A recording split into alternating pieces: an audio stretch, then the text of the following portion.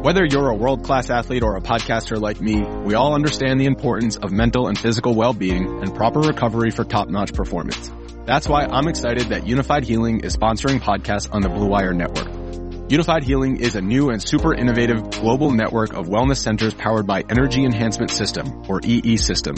If you haven't heard of the EE System yet, then you'll want to listen up. This technology promotes wellness, deep relaxation, purification, and rejuvenation. Wherever you are across the globe, access to a center is easy and affordable. Interested in experiencing the EE System technology for yourself? Go to unifiedhealing.com/bluewire to learn more and find a center near you.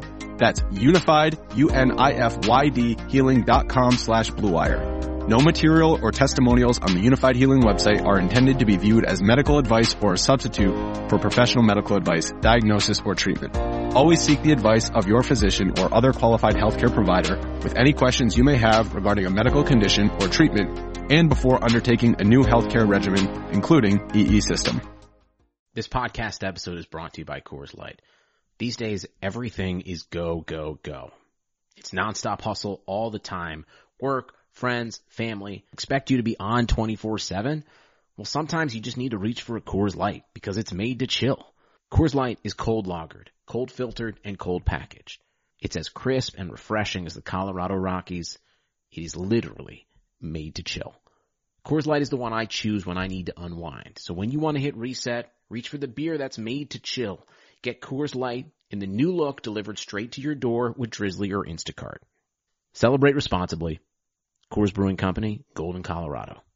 We are continuing along in reviewing 2020 Best Ball ADP on RotoViz Radio. What's up, RotoViz?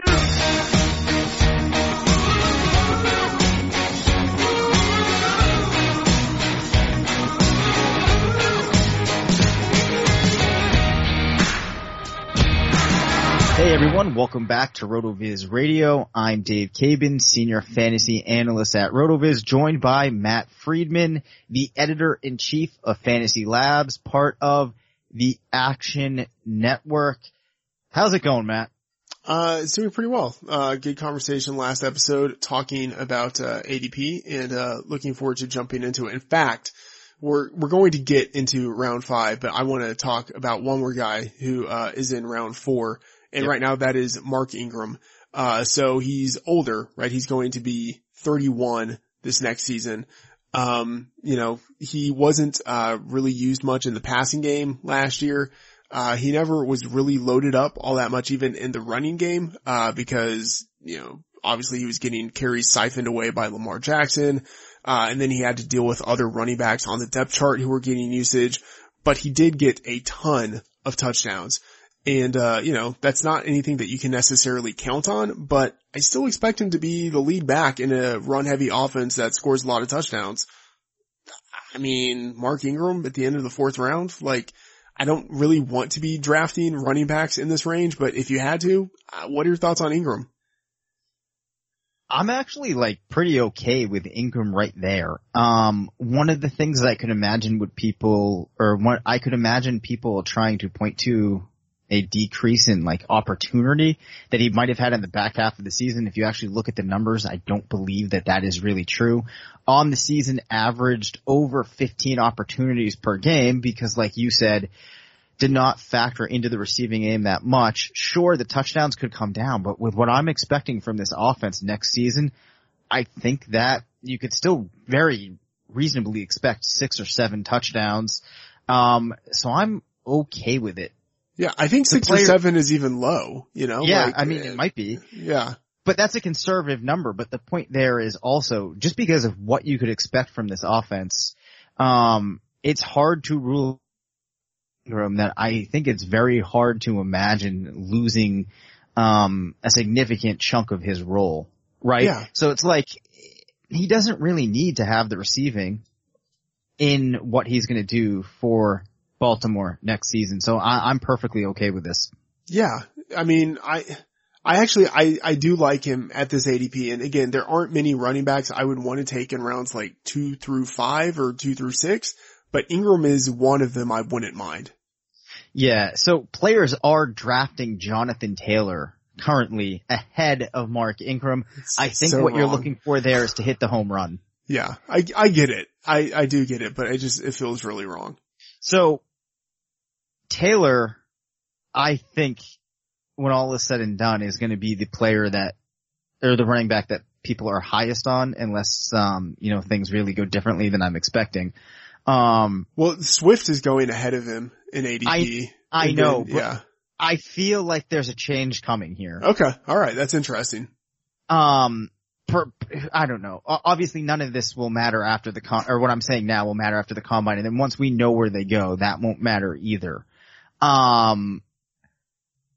There are though a lot of people super excited about Taylor. So is you're saying that it's wrong for people to select him in front of Ingram because you don't think he's that good, or just because you think that an outcome where he finishes better than Mark Ingram, despite how good he might be, is something that just isn't likely to happen? Yeah, I think he's good. I think he could have like a really good, 5 to 8 year run in the NFL. He's big. He's going to be 21. It doesn't bother me that he saw a lot of carries at Wisconsin. We know he can stand up to the load, and he was an awesome producer. But he's not the best pass catcher, and we just don't know what his situation's going to be. I think we have a pretty good sense of what is in store for Mark Ingram next year. Taylor could be a guy, you draft him now and it's oh wow, that's round one value based on where he ends up. But he could also get drafted to a team that's and they're going to use him with this other running back, and it's yeah, that guy should be drafted in the 8th round. Perfectly fair. One thing just to put this in context, as we do have both Swift and Taylor going in round 4, in comparison to last season where my top 2 running backs were Henderson and Miles Sanders, collectively are Swift and Taylor that much better than Sanders and Henderson were, do you think? Yeah. Henderson was, egregious. I don't, it's he's a smaller school guy. He wasn't big. He had good athleticism, but Swift is a 21-year-old 5-star recruit who was awesome at Georgia. That's a tier above what we were getting out of Darrell Henderson last year. A similar thing with Jonathan Taylor, similar with J.K. Dobbins. The top running backs in this class are, head and shoulders above the top running backs from last year's class. I do think highly of Miles Sanders. And Josh Jacobs, I like him now, but I don't know. I still don't think he's, he fits in with Swift and Taylor and Dobbins, but from the standpoint, from the retrospective standpoint of, okay, he's drafted in the 1st round. He's big. He's a decent pass catcher. He was efficient, even though he didn't, have voluminous production in college. You can't look at what Jacobs was before the combine, before the draft, and lump him in with these guys. Yeah, that is something that I think I agree with. Are you surprised though at all to see Dobbins going in round 5 as the 3rd pick?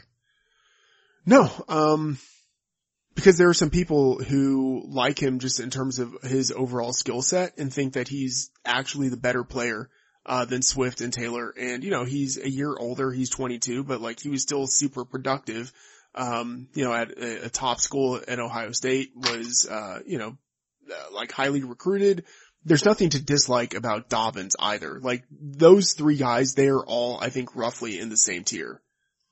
Yeah, I think that I agree with that. I do want to ask you about the tight ends going in round 5, but before I do, we're going to take a quick break to tell you about our sponsor, BetOnline. BetOnline is the fastest and easiest way to bet on all things sports. With March Madness, the Masters, and Major League Opening Day right around the corner, BetOnline has you covered. It's the best way to place your bets, and it's free to sign up. And when you sign up, you will receive a 50% welcome bonus. The Wilder Fury rematch goes down this Saturday night, and we can't think of a better way to wager on the fight than doing it with actual free money, which you can get by heading over to betonline.ag and using our promo code BlueWire to receive your 50% welcome bonus on your first deposit. We've signed up. It's super easy. And if you're already into betting, it's a fantastic way to support this podcast. Again, that's promo code BlueWire, all one word, when you sign up at betonline.ag. BetOnline, your online sportsbook experts. Austin Hooper is going as the tight end 6, directly followed by Evan Ingram at tight end 7. Ingram was on a really strong pace last season before suffering an injury that really derailed things. Austin Hooper was fantastic, got injured late on into the season as well. I personally like both of these tight ends. Do you have a preference, or are you kind of lumping them into the same tier? Yeah, they're in the same tier for me. And I think, you could put Hunter Henry in that same tier. Guys who are all talented. Evan Ingram, going to be on the same team, but, nearing the end of his, is this going to be his 3rd year? This is going to be his 4th year there, right? Yeah. Yep. And nearing the end of his contract, and Hunter Henry and Austin Hooper, are, leaving their contract, so they could be on new teams, but I think they're all in the same general vicinity. For sure. Now, before I bring up the 2 other tight ends here, or one of them you already mentioned, let me just quickly read this ADP. So it's Austin Hooper, Evan Ingram, J.K. Dobbins, Kerryon Johnson, Stephon Diggs, Hunter Henry, Deshaun Watson, Calvin Ridley, DK Metcalf, Tyler Higbee, Robert Woods, Damian Williams. Tyler Higbee managed to get heavily involved in that Rams offense as the season progressed last season, being drafted at tight end 9. So, that probably isn't that much of a reach. I guess the larger question is, and in the context of a tight end premium league, how do you feel about Tyler Higbee being drafted in a range where there's players like Calvin Ridley and Robert Woods being selected? I don't mind it. Keeping in mind that it is tight end premium, and then, he was basically the tight end 1, but for sure a top 3 tight end in the final month of the season when he was actually being used. And, there's the question as to whether that usage actually endures into the 2020 season. But, I don't know. I think Ridley, Metcalf, and Woods as the 3 wide receivers who are, around him there in ADP, I don't know. I don't think that any of those guys is locked in awesome enough where I have to take them instead of taking a shot at a tight end who could be the top scoring tight end. Wow. So you actually think that potential is there for Higbee? You're obviously not saying, that's yeah, I think the potential is there. I think he's one of the last, I don't know, okay, Goddard, I don't think he's going to be the top tight end. I don't think he really has the potential now to be the top tight end because he's blocked by Ertz. I don't think it's going to happen for Cook. Maybe it happens for Fant, but I think that's much more of an outside shot. Maybe it happens for Hawkinson, but again, that's much more of an outside shot. But Higbee, I think he has a better shot than everyone after him. And I think he is the last guy who actually has, a significant shot of being, number 1, but let's say top 3. And I think that's all kind of in the same tier. But yeah, would it be surprising if a guy who was really good in college, who is, I think, in a good offense with an inventive play caller, who was a tight end coach before being an offensive coordinator, if he actually gets his shot and we saw him do it in 4 straight games to close the season, would it be surprising if he went on a run and became the number 1 tight end? It wouldn't be surprising. So from week 12 on, his targets were really solid. 6 in week 12, 8 in week 13, 11 in week 14, 14 in week 15, 11 in week 16, 12 in week 17. I don't know if I'm expecting, 11 or more targets every game, but I think it's very realistic he gets to 7 or 8, which with the way things have worked out for him last season, and I don't think things are going to be radically different, that definitely can support a really solid tight end performance for a player like Higbee. So I don't hate that either. Damian Williams. Let's talk about Damian Williams because the last guy in the 5th round here.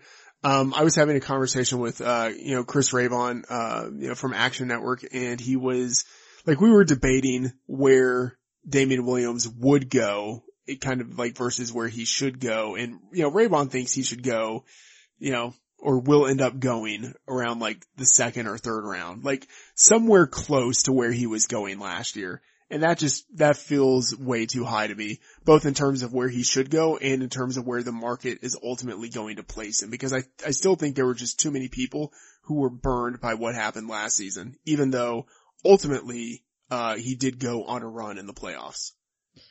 Yeah. He's a really tough case, I think, because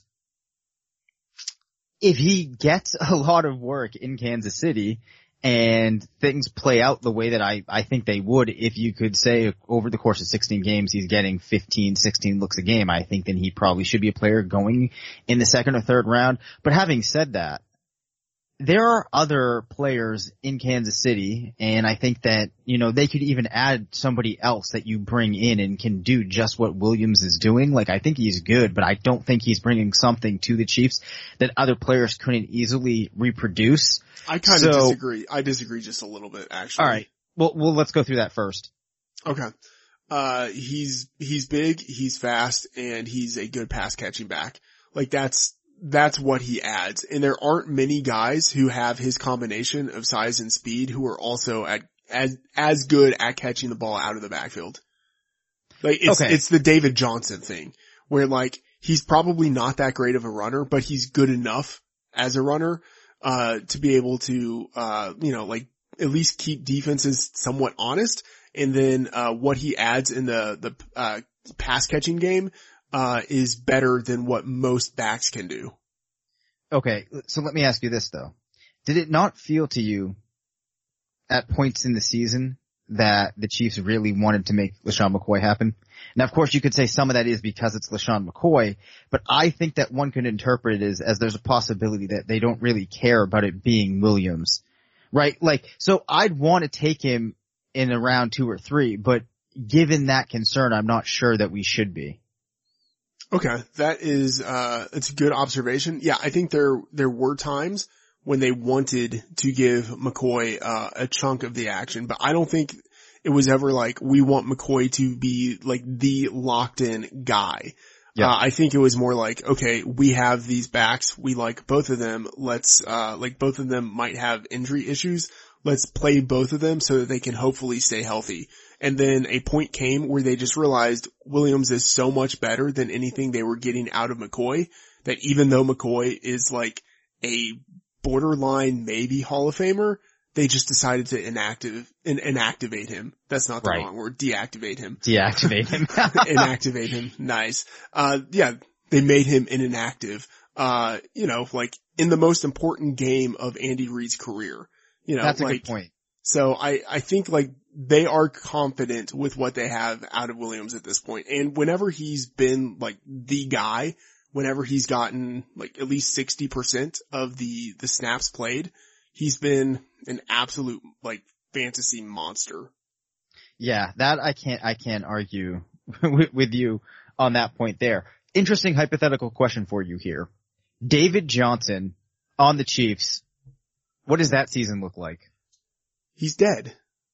I mean, he's dead. So even if we put him on the defending Super Bowl champion Kansas City Chiefs, David Johnson puts up a goose egg this year. Yeah, I mean, look at more or less. He's not even okay. I have to say there was an expert draft I saw, which was it wasn't good. Not nearly as good as ADP data that we are looking at right now, where someone drafted, and this happened just a few days ago, someone drafted David Johnson at the end of the 2nd round. What? On what planet? I don't even understand. And like right now he's going in the 8th round, and that's too high. It is too high. I agree. Okay. So the final question I'm going to ask here just to gauge where we are there. Who's better right now, LeSean McCoy or David Johnson? LeSean McCoy, maybe? I don't know. I think maybe the better answer is it doesn't really matter. Yeah. Honestly, I think it doesn't matter. I think they're both pretty much out of the league this year. Okay. All right. That's fair. Coming back to Stefon Diggs, who I actually don't know, if we've even mentioned yet, No. This episode. It might have been the one that we did earlier in the week. Stefon Diggs, wide receiver 18. Calvin Ridley's at wide receiver 19. DK Metcalf is at wide receiver 20. Do you lump Diggs into a tier with players like Ridley, Metcalf, and Robert Woods? Or is there any chance you might have him raised up a little bit higher, perhaps with like Keenan Allen, AJ Brown, Cooper Kupp? That's interesting. He's basically in that tier for me. I have him after AJ Brown, after Juju. I have him right before Parker, right before Kupp. And then like after Kupp, there's Ridley, there's Woods. So they're all kind of in that same group for me. Yeah, I think one of the concerning things, for Diggs is expected points per game of, a rank of 49 last season. And there's a lot of games on his log where you only see him getting to 5, 4, 6 targets. And then in some of these games where he performed well, he managed to get a touchdown on that low level of targets. So it's very hard to read into. One thing though that we probably should discuss is does Adam Thielen have any relevance or projecting for Diggs in 2020? Or are you just kind of more focusing on Diggs just in isolation? Because obviously heading into last season, there was a big discussion over how their workloads would get distributed. Yeah. I mean, I don't think about them all that much in concert right now. I mean, I think for me, the big thing is that, Diggs played at a level that was, I don't want to say it's unsustainable, but it's just like it is on the high end of what he's been doing throughout his career. So 12 yards per target, last year, whereas in the first 4 years of his career, he was at 7.9 and like pretty consistently in that vicinity. So I'm worried that, that number is going to come down. Like we should just expect him not to have, like career best efficiency once again. And if that number comes down and his volume doesn't increase, then we're looking at a guy who will not meet his draft ADP expectations. God, I think I could really make a case that, he's in a different tier for this year than a Ridley or a Metcalf. Any other players, from round 5 that you feel like mentioning before we move on to round 6? No, I do have Metcalf ranked lower. And, looking at this, it's making me rethink it a little bit. I probably should be a little more aggressive in moving Metcalf up. I do have Diggs ahead of Metcalf pretty significantly right now. Yeah, I mean, I think for Metcalf, if you are going to be pushing him up, you have to make a couple of assumptions, in things really breaking perfectly for him next year. Cause I think that he had a great rookie season, but I think it was one of those where like everything kind of worked out in his favor. And I'm just not sure that in Seattle we're going to continue to see a tremendous amount of progression for him in terms of like overall production.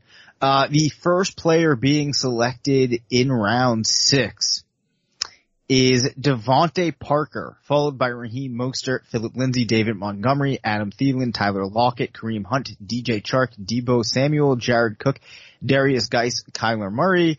Let's just start off though with Kyler Murray going at quarterback 4. Some of this might be that it is a best ball league. Does that feel too high though for Kyler Murray, a player that we are big fans of? Probably not, but it is aggressive. And I should just say, I don't like this round at all. Like, I want to skip, not like, I mean, in the draft, like I would just want to skip this round. You know what I mean? Like, I don't know. It feels like a minefield, but Kyler Murray in particular going off the board at the end of the 6th round as the 4th quarterback. I think it's early for a quarterback in general, but Kyler Murray as the number 4 quarterback, I don't hate it because you're being aggressive and you're basically shooting for someone who could be this year's Lamar Jackson. And, like we know what we're going to get out of Russell Wilson more or less. The same with Dak. The same with Yep. Jameis Winston. But Kyler Murray, is a little more of an unknown, and he does have a really high ceiling.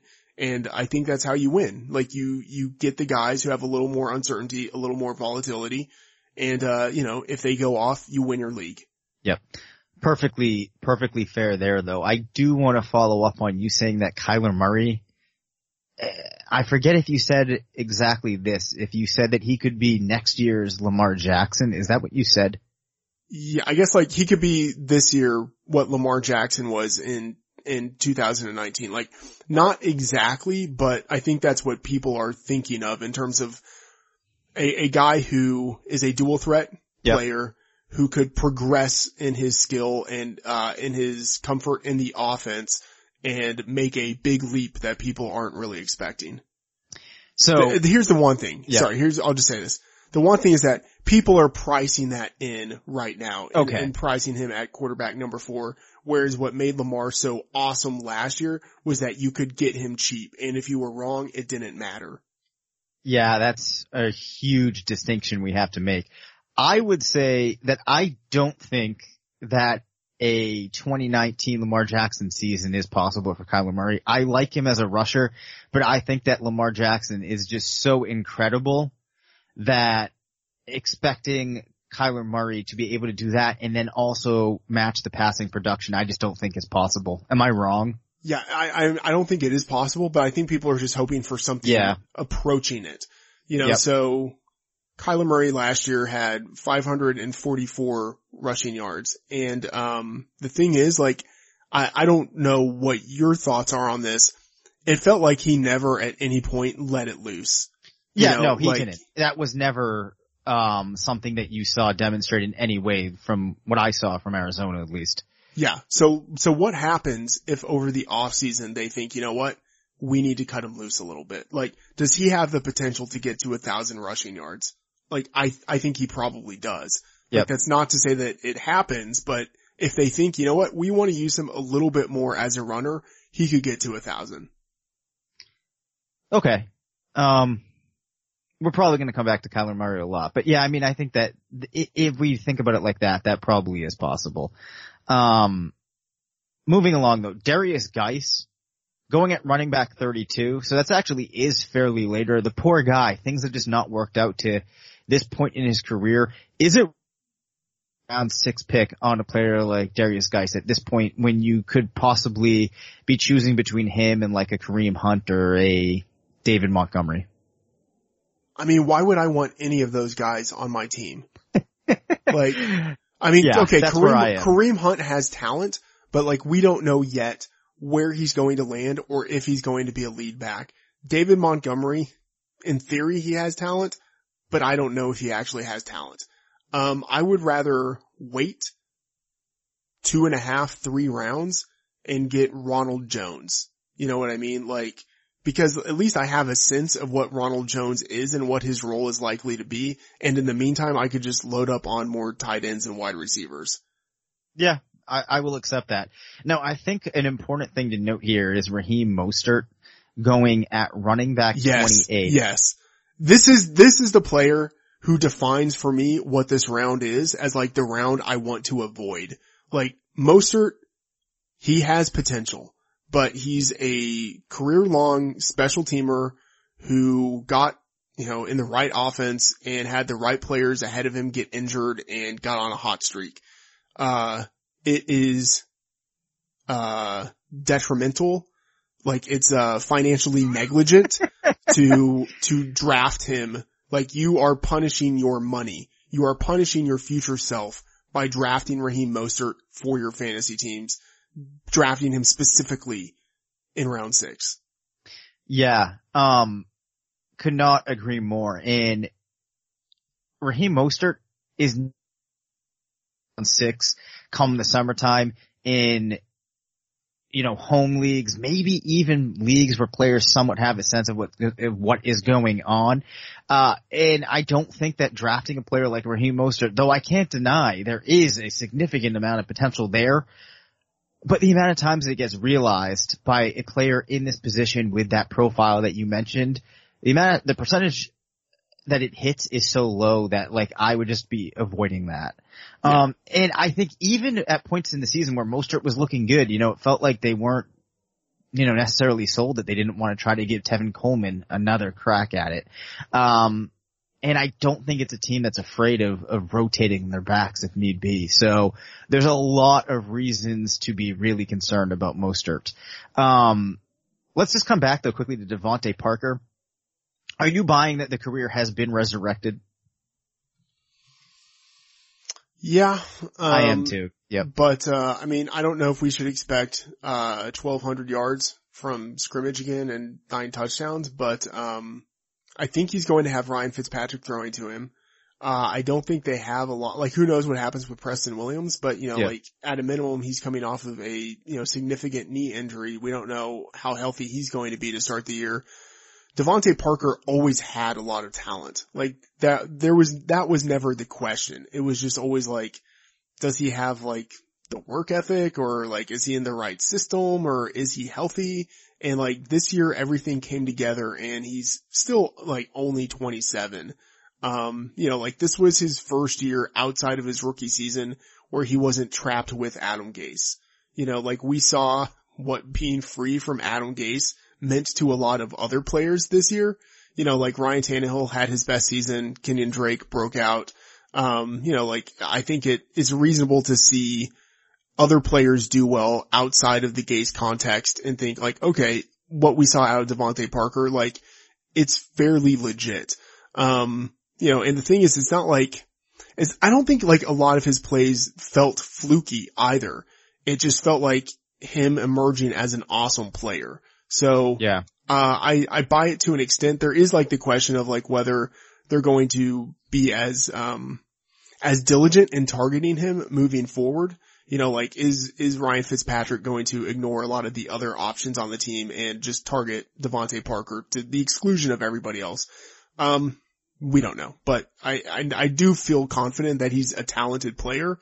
And like, as I mentioned earlier, I would rather have talented players instead of players like Keenan Allen. Okay. Yeah, I'll accept that. I don't know if I'd rather have Parker than Keenan Allen. I'm not sure that that's really what you were actually trying to say, but I do kind of think that Parker at a ADP wide receiver 22 makes sense. I would rather have Parker at his ADP than Keenan Allen at his ADP. Okay. That's a statement that, I would have to think about, before I attacked. But we don't have time for that. So I will just close with saying that I think Parker is acceptable there. He's not ever going to reach the potential we thought could have been there, but I do think that he's going to turn things around and become one of these players that will actually close off with a decent career. We will probably be discussing Parker a number of times ahead of the season, but that does it for this episode. You can reach us at RotoVizRadio@gmail.com. Follow us on Twitter at DaveTavenFF and at MattFBOracle. Thanks to Bet Online for sponsoring the show. Make sure to rate, review, and subscribe. And as always, remember, it's not a fantasy. You believe it.